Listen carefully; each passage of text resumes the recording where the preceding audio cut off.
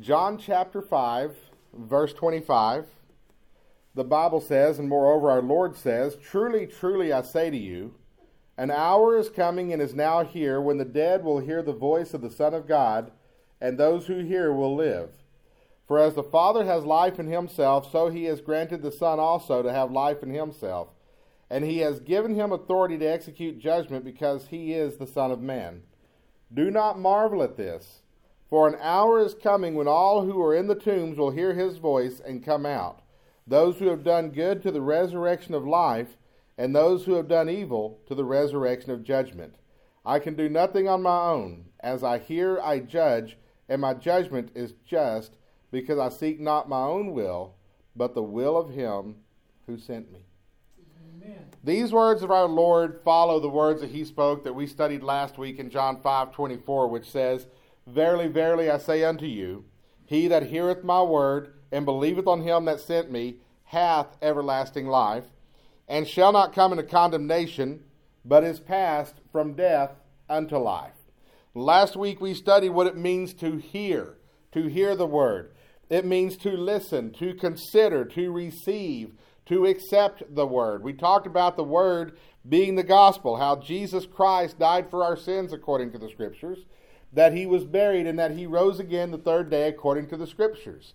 That through his death, burial, and resurrection, we have forgiveness of sins, and we have hope, confident expectation of eternal life in his kingdom. We talked about how that salvation is accessed by faith. He that heareth my words and believeth on him that sent me. That word believeth comes from the Greek word that is translated into faith. That word faith, that Greek word pisteuo, it means a deep-rooted trust. It means conviction. It means to be convicted of the truth, to know the truth, to be fully convinced of the truth, and to trust the truth, and the truth being our Lord and Savior Jesus Christ and the work that he did in the gospel.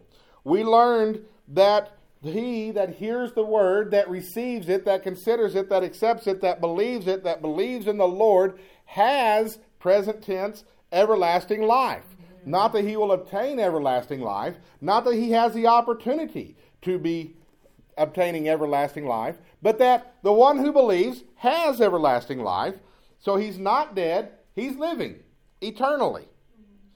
And the one that believes has everlasting life and shall not come into condemnation. I went off on that word shall. It means that this is the way it is. There are no alternatives. So the one who believes has everlasting life and shall not come into condemnation. You cannot lose your salvation.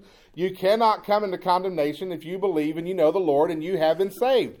God will preserve your everlasting life. By the way, everlasting life is not everlasting if you can lose it. Okay, the everlasting gobstopper is false advertising. Those things do not last forever. But eternal life in Jesus Christ, that is everlasting. Amen. Shall not come into condemnation, but is passed from death unto life. You've been moved from one side of the ledger that says these people are dead, and you've been moved to the other side of the ledger that says these are the living. And our Lord gives us these words. He gives us this teaching, and then he punctuates it with the words that he speaks today. He says, "Truly, truly, I say to you, the hour is coming and is now here when the dead shall hear the voice of the Son of God, and those who hear will live." So you hear, you receive the Lord, you receive his word, you believe, you trust the Lord, you trust what he did on the cross. Why are we going to heaven? If God were to ask you today, why should I let you into heaven? What's your answer? You don't have anything in and of yourself that compares to what Jesus Christ did for you on the cross. You don't have anything in your life that compares to the provision and the grace that he has continually bestowed upon you throughout the course of your life. We have nothing to pay back. We have nothing to match in exchange of consideration. The Lord has essentially given us a golden mansion to live in forever. And what are you going to give him in exchange for that value? You got $1? The dollar is not going to come anywhere close to the glory and to the blessing that he has for us in eternity. Jesus follows up John 5:24 by underscoring the importance of believing, of being saved, of being transformed. And he underscores the importance of this by discussing judgment. And in doing so, he explains the following. First, and this is not going to be as repetitive as it sounds, but we do need repetition. Those who hear will live. Those who hear will live. Secondly, we are going to be reminded this morning, and this is going to be a big part of the message, that our Lord and Savior Jesus Christ is the source of life. That God is the source of life, and we're not just talking biologically either. We're talking spiritually and eternally. And finally, we are going to learn that we will all stand before the Lord on Judgment Day. So first, those who hear will live. Jesus said in verse 25, he said, "Truly, truly, I say to you, an hour is coming and is now here when the dead will hear the voice of the Son of God, and those who hear will live." Now bear in mind, Jesus has just given us John 5:24. "Verily, verily, I say unto you, whosoever hears my word and believes on him that sent me has everlasting life, and shall not come into condemnation, but is passed from death unto life. And truly, truly, I say to you, that the hour is coming, is now here, when the dead will hear the voice of the Lord and will live." This verse is not talking about the future judgment where we will all be called out of the graves and we will all stand before the Lord. Jesus is pivoting to that moment. He is pivoting to that teaching, but we're not quite there yet. Jesus said that the dead will hear the voice of the Son of God, and those who hear live. Jesus is saying that those who hear the Lord now will live. You start out in life dead. Dead is your default position. It's your default status. Condemned, judged, rejected. That's where you start. But if you hear, you're moved from death into life. Amen. You are rescued from the condemnation, and you are welcomed into the family of God, and there now is no condemnation for you in Christ Jesus. Before you believe, however, you are dead. Once you believe, you have everlasting life. You are passed from death unto life. But how are you going to believe if you will not hear? The Bible says in Romans chapter 10, verses 13 through 14, "For everyone who calls on the name of the Lord shall be saved." We love that verse, don't we? Everyone who calls on the name of the Lord shall be saved. But Romans goes on to say, "How then will they call on him in whom they have not believed? And how are they to believe in him of whom they have not heard? And how are they to hear without someone preaching?" So many people today, they want to give a nod to God. They want to say He's there, He exists, He's been good to me. They want to acknowledge the existence of God, and they also want to receive His full blessing. They want God to shine His grace upon them, to give them the desires of their heart, to give them joy and pleasure, but they have never heard of the Lord. They don't know who God is. They know He's there. They don't know who He is. They've heard the name Jesus. They don't really know why He's significant. But they know He's significant, but they don't know why. They haven't heard. Have they ever heard His Word? So many people today want to give the nod to God, but they have never considered what His Word says. They have never considered what the gospel means, and they have never received it. And people who have never heard the Word, and remember what we talk about heard, that's listen, consider, analyze, receive, accept, believe. People who have never heard the gospel, who have never received it that way, have rejected the Lord outright. And if they have fully rejected the Lord, and thus are in the default state of death and condemnation, how are they going to call upon the name of the Lord? When someone is stressed, you see what they really believe. It's easy for us to praise the Lord in the good times. It's easy for us to talk when we come to church. For us to come to church and say, I believe. For us to come to church and say, God is good. For us to come to church and say, it's all good. But when we are tested, when we are stressed, when we are stretched, you find out what we really believe. That's when it comes time to call upon the name of the Lord. But if you have never received this gospel, you have never considered his word, you have never accepted his word, you're not going to call upon him. The calculus just isn't there. It would be like me planting a seed and hoping that seed grows pepperoni pizzas. There's not a single plant that you can plant that will grow pepperoni pizzas for you. If they have fully rejected the Lord, how are they going to call upon the name of the Lord? They can't. And moreover, they won't. They will look to themselves. They will look to each other. They will place blame. They will not call upon the name of the Lord unless they hear the word, unless they receive the word. And the only way they will hear the word, and the only way they will hear the Lord, is through a preacher. And this doesn't necessarily mean an ordained preacher. It doesn't necessarily mean a pastor who has his name on the sign of a church building. A preacher is anyone who proclaims God's word. A preacher is anyone who proclaims the gospel. You can be that preacher. That's right. You can share the gospel. You can share it on Facebook. That's easy. Till Facebook bans you. We're not going to go into all that this morning. You can hold someone's hand as they're crying. You can share the gospel. There was a couple that was getting divorced. They were looking at a divorce, and the husband is telling his friend that there's no hope for this marriage. We cannot repair this marriage. We cannot fix this. There's no path forward. Our only option is divorce. And his friend says, so you're telling me that the God who raised Jesus from the dead cannot raise this marriage from the dead? What did he just do? He just proclaimed the gospel. That's right. You can be that preacher. Mm-hmm. And Romans 10:17 tells us, so faith comes by hearing, and hearing through the word of Christ. The word of Christ is the gospel. If you read the parable of the sower, that's the good seed. The good seed is the gospel. It's the word of God. It is the gospel. Christ is calling us to hear his word. Christ is calling us to receive his gospel and believe. And he is not only calling us to belief, he is not only calling us to faith, he is not only calling us to trust him, but he is calling us to life, to eternal life, to abundant life. And he calls us to himself, and when he calls us to himself, he is calling us to life because he is the source of life.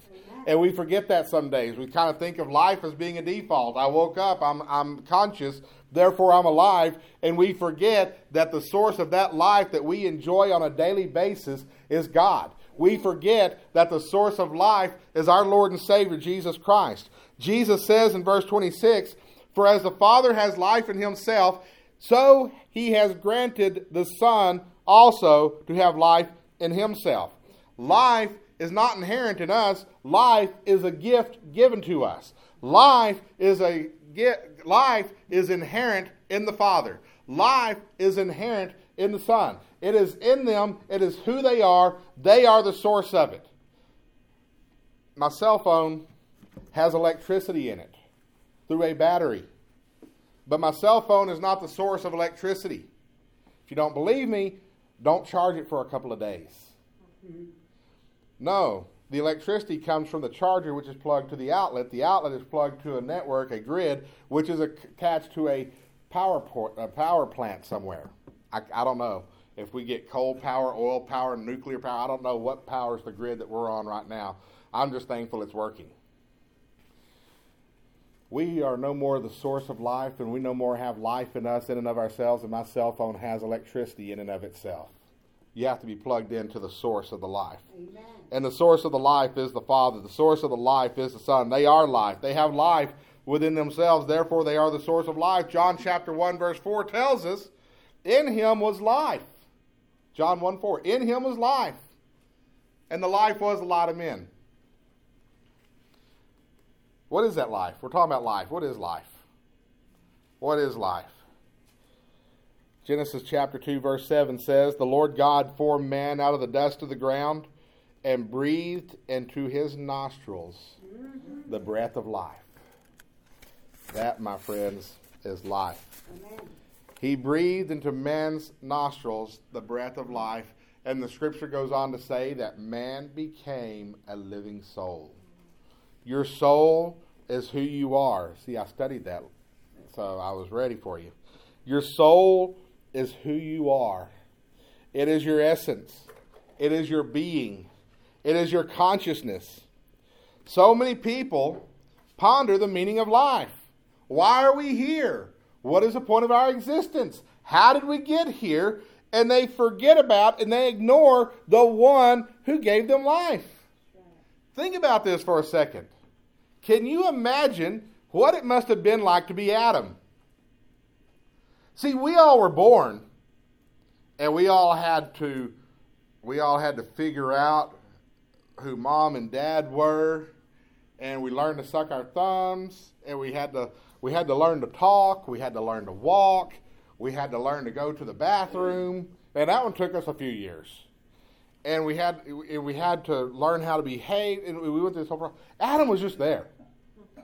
Adam just wakes up one day, he's a grown man. Like, where'd I come from? And God's standing there in front of him. I made you. Whoa. Now, that's going to blow. Now, think about that for a minute. That'll blow your mind. To imagine just, you're here. Adam never was a baby. He never had to learn to walk. He never wore a diaper. At least not in his infancy. He was just there. God just gave him life. Is life and should life be any less profound to us than it was to Adam? Our consciousness, our existence, our being, who we are. God is the source of that life. Amen. He's also the source of eternal life. This is salvation. This is eternity in God's kingdom. We have no righteousness in and of ourselves. We have none. And we have no claim to salvation in and of ourselves. We have no claim to the kingdom of heaven in and of ourselves. I can't look back on anything I have done in my life and say, I know I'm going to heaven because I did this. What about your profession of faith, Leland? That's my acceptance of the Lord as my Savior is the only reason I have hope of going to heaven. But the righteousness that brings me into heaven is not my righteousness. It's the Lord's righteousness that He gave me credit for when I trusted Him as Savior. All I can do is come before the Lord with empty hands and say, I believe, I trust. And the Lord will receive me and has received me into His kingdom. There is nothing we can do that compares to Christ's redemptive work on the cross. There is nothing we can do to earn salvation. He is the source of eternal life. Jesus Christ is the source of hope. He's the source of our confident expectation for living eternally in heaven. The life that is in us came from Him and not ourselves. And we didn't get here by evolution and cosmic disruption in the Big Bang Theory either. He gave us life. And He gives eternal life to all who believe. Yes, sir. We come back to this many times at this church because I believe that when we see division in churches, when we see division in Christianity, when we see conflict within the church, that conflict is driven by the fact that we get it in our heads that I've got it together and I've got the answers and I have achieved this level of spiritual maturity. And when somebody differs from my understanding, they're wrong. And if they're wrong, I have a God-given authority and obligation to tell them they're wrong. And what we do is we wind up making ourselves the focus of our hope, the focus of our confidence. When we forget the gospel, this is what happens. This is what was wrong with the Pharisees. The very people that Jesus is talking to, the Pharisees, this was their problem. This is what was wrong with them. But we have no righteousness in and of ourselves. We may differ on theological issues, and that's okay. And you may very well be right, and I may very well be wrong. But we can have unity together if we are focused on the gospel. A lot of people like to pull the verse, I think it's in Amos, that says, how shall two walk together except they be agreed? What we are agreed on is the gospel. We can disagree on Bible translations and still be united in the gospel. We can disagree on the timing of the rapture and still be united in the gospel. We can disagree, this one gets me in trouble. We can disagree on close communion versus closed communion. Do you have to be a church member to take communion? We can disagree on that and still be united in the gospel. Now, a lot of my brethren that believe in closed communion, they will disagree. I believe in closed communion. Many of you don't. And we leave it to yourselves to judge whether or not you are to, let each man judge for himself whether he is worthy to take of the Lord's Supper. That's what 1 Corinthians chapter 11 says. And we believe that and we follow that. We can be in disagreement over whether you have to be a church member to take the Lord's Supper. And we can still be unified in the gospel. If we're both taking the Lord's Supper for the sake of memorializing the Lord's death. The churches that are the most gospel-focused are the churches that are most unified. And some people will say, well, that means you're compromising doctrine. No, we're not. We're placing emphasis on the doctrines that are rooted in the gospel. And we're leaving aside, or we're not allowing gospel doctrines that are not tied to the gospel to become points of fellowship. Eternal life, our Lord and Savior Jesus Christ is the source of eternal life, not we ourselves. He is also the source of abundant life. I don't preach on abundant life much. We have a church full of people who suffer, and so when I start preaching prosperity gospel, none of that makes any sense to anybody. It doesn't even make sense to me because it doesn't work for me either. But there is such a thing as the abundant life. And our Lord and Savior Jesus Christ is the source of abundant life. Abundant life is when we realize the gift that God has given and we see the beauty of the blessings that He has already provided. Amen. Matthew chapter 6, verses 31 through 33. Therefore, do not be anxious, saying, what shall we eat? Or what shall we drink? Or what shall we wear? For the Gentiles, the lost people, those who are godless, seek after these things. And your heavenly Father knows that you need them all. But seek first the kingdom of God and His righteousness, and all these things will be added to you. Seek first the kingdom and His righteousness. Seek the Lord's righteousness. Seek God's righteousness. Trust the Lord. Focus on Him. See that He has given you eternal life through Jesus Christ. See your salvation. And as you turn your focus to the Lord, you will see that God has already taken care of your physical needs, and He will continue to take care of your physical needs. And you will realize how amazingly He has taken care of your physical needs. He's really done a really good job. You may be going through a financial hard time right now, but He's still done a good job of taking care of you. Yes. Think about the simple things. In our culture today, we have been so overwhelmed with these awesome things that we forget how amazing the simple things are. I got a text message from a pastor in San Angelo. I'm the treasurer for the Southwest Association. He is administering a mission project for the Southwest Association. He needed a reimbursement check. We had the funds available for the reimbursement. I need to get him the money. And so I wrote a check, folded up in a sheet of paper so that the people who are looking at the mail can't tell what's in there. And I wrote an address on the front of it, put a 55-cent stamp. I think they're still 55 cents. That price keeps changing. It keeps going the wrong direction, too. But 55 cents, you can't even buy a Coke for that now. I put a 55-cent stamp on that, and it hit me. I can just go downtown and drop this in a box, and somebody's going to take this to him for me. Mm-hmm. And it only costed me 55 cents. That's amazing, isn't it? We make a lot of jokes about the Postal Service. It's amazing. Mm-hmm. You can pull up to a drive-through window and in 5 minutes have a meal, and we think that's slow. That used to take you all day to feed yourself. I mean, God has taken amazing care of us. He has provided for us in an amazing way. And when you seek His kingdom and His righteousness, you start to see how amazing even the simple things, the things that you overlook, you really start to see how amazing those things really are. And this will cultivate gratitude and worship. You know, Satan, among the many businesses that he is in, one of the businesses of Satan is to distract us from how wonderful God has been to us. Satan is in the business of blinding us to God's provision and getting us to think that God has somehow shortchanged us. He's in that business. In fact, that's exactly where he went when he started talking to Eve. God told Adam, he said, of all the trees of the garden, you may freely eat, except for this one. But forget about this one. The other trees in the garden, you may freely eat. And Satan goes to Eve and says, did God say you shouldn't eat of all the trees?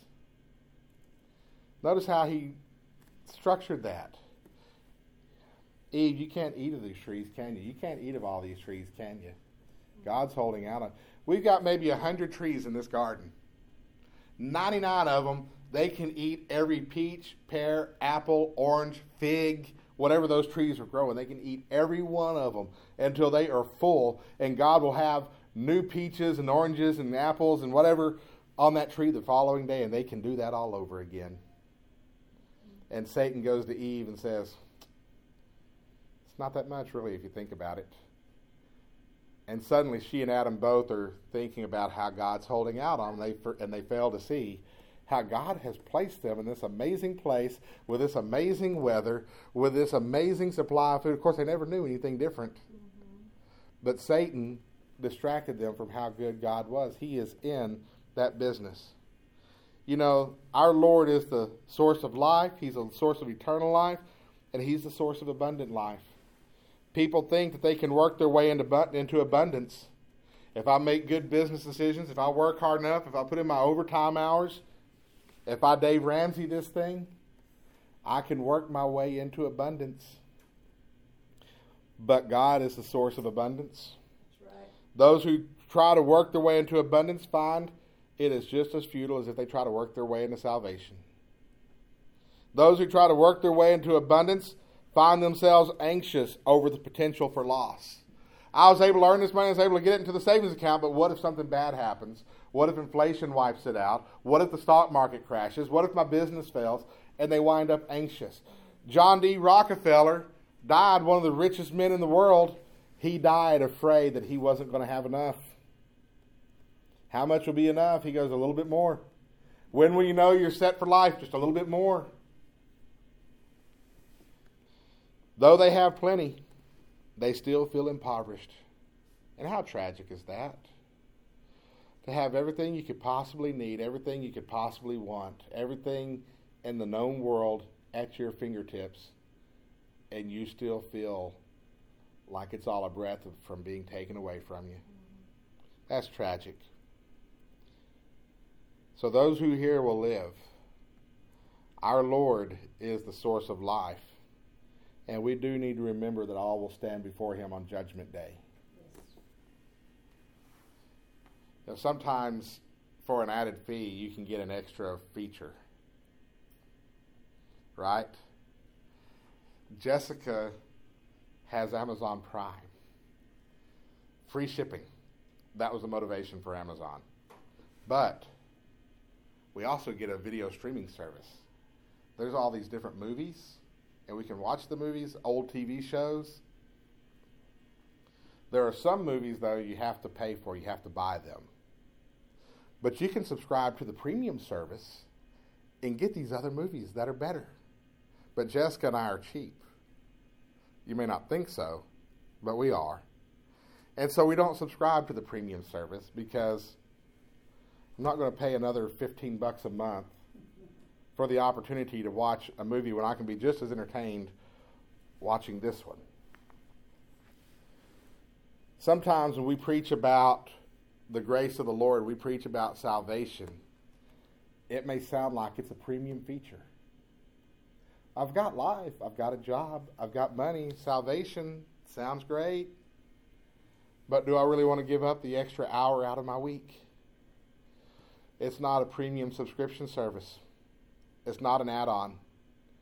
Salvation is a matter of life or death. Yes. Salvation is a matter of whether you have the life that we've discussed or whether you don't. That's right. All of us will stand before the Lord on Judgment Day. Yes. And he's not going to pull out all of our deeds and say, this was good, this one not so good. This one was good, probably should have done that a little bit better. Oh, that was horrible. oh, that was awful, but at least you did this. We're going to stand before the Lord, and there's only going to be one question on the agenda. There's going to be only one thing that we are measured by, and that's whether or not we trusted Jesus Christ to receive us in the kingdom. We are only going to be measured by whether or not we believed his gospel. That's the only question on the table. I don't care how many orphanages you built. I don't care how many millions you donated to charity. I don't care how faithful you were in your church attendance. I don't care how many sermons you preached, how many churches you pastored, how many times you went to the Congo on missions.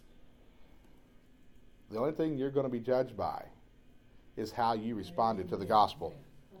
Jesus says in verses 27 through 29, and he has given me authority to execute judgment because he has given him authority to execute judgment because he is the Son of Man. Now notice this word, do not marvel at this. We're going to try to figure out, is God going to be on the throne? Is Jesus going to be on the throne?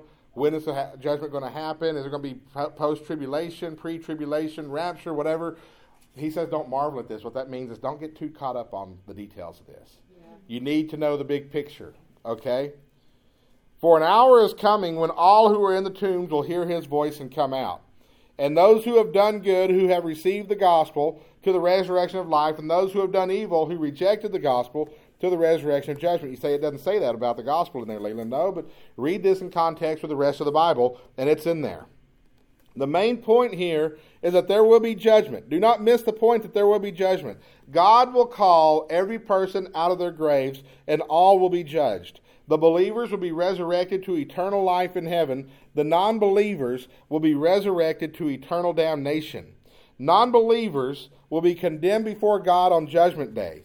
And when we talk about non-believers, I mean, let's get it in our heads what we're talking about here. We're talking about anybody who does not trust the gospel to receive them into heaven. Now, when we talk about the non-believers, we immediately go to those bad people, right? Those living in debauchery, in immorality, drug addicts, drunkards, robbers, criminals, murderers, rapists, child abusers, thieves, you name it. We go to them, we're like, those are the evil ones. Those are the evil ones. Yeah, they're going to be resurrected to eternal damnation. They're going to hell, yes, but guess what? Also, those who rejected Christ in favor of their own personal holiness will be condemned as well. Here, Jesus is talking to the Pharisees. Those who feel like they can transaction their way with God into heaven without believing his gospel. They will stand before the Lord condemned. Yes.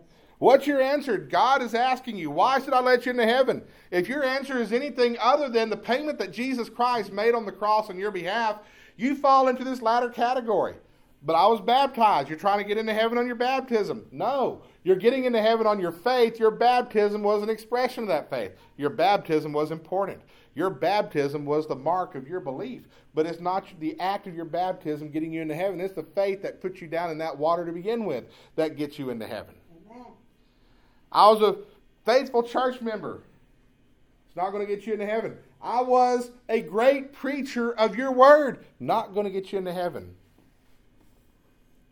The Apostle Paul said, though I speak of the tongues of angels and men. Now he is referring to love in that passage. You can speak in the tongues of angels and men without faith in his gospel. You still stand before the Lord condemned. Scripture is clear. The one escape from condemnation is faith in Christ. Nothing else. And that faith comes from his word. It is easy to be distracted from your faith. It is easy to be distracted from the Lord. It is easy to be distracted from the gospel. J. Vernon McGee, I was listening. He had a question and answer show. I was listening to that on the way to Abilene yesterday. He said that one of Satan's biggest divisions, in other words, one of Satan's biggest departments, one of his biggest operations, is getting people's minds off God. We must be focused on his word, and we must remain focused on his word. And his word is the gospel. I don't know what's coming up. I told y'all last week that we're headed for an economic collapse. And I'm reading the news last night, and they're saying we're not headed for an economic collapse. In fact, I scrolled through the news, and the picture of our economy moving forward is either really rosy or it's really bad.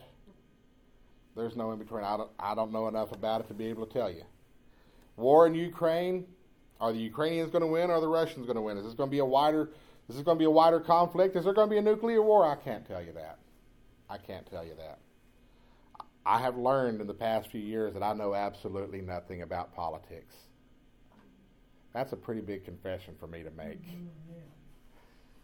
But what I can tell you is no matter what happens, if we continue our focus on the Lord and we continue our faith in His gospel, we're not going to crash with Wall Street.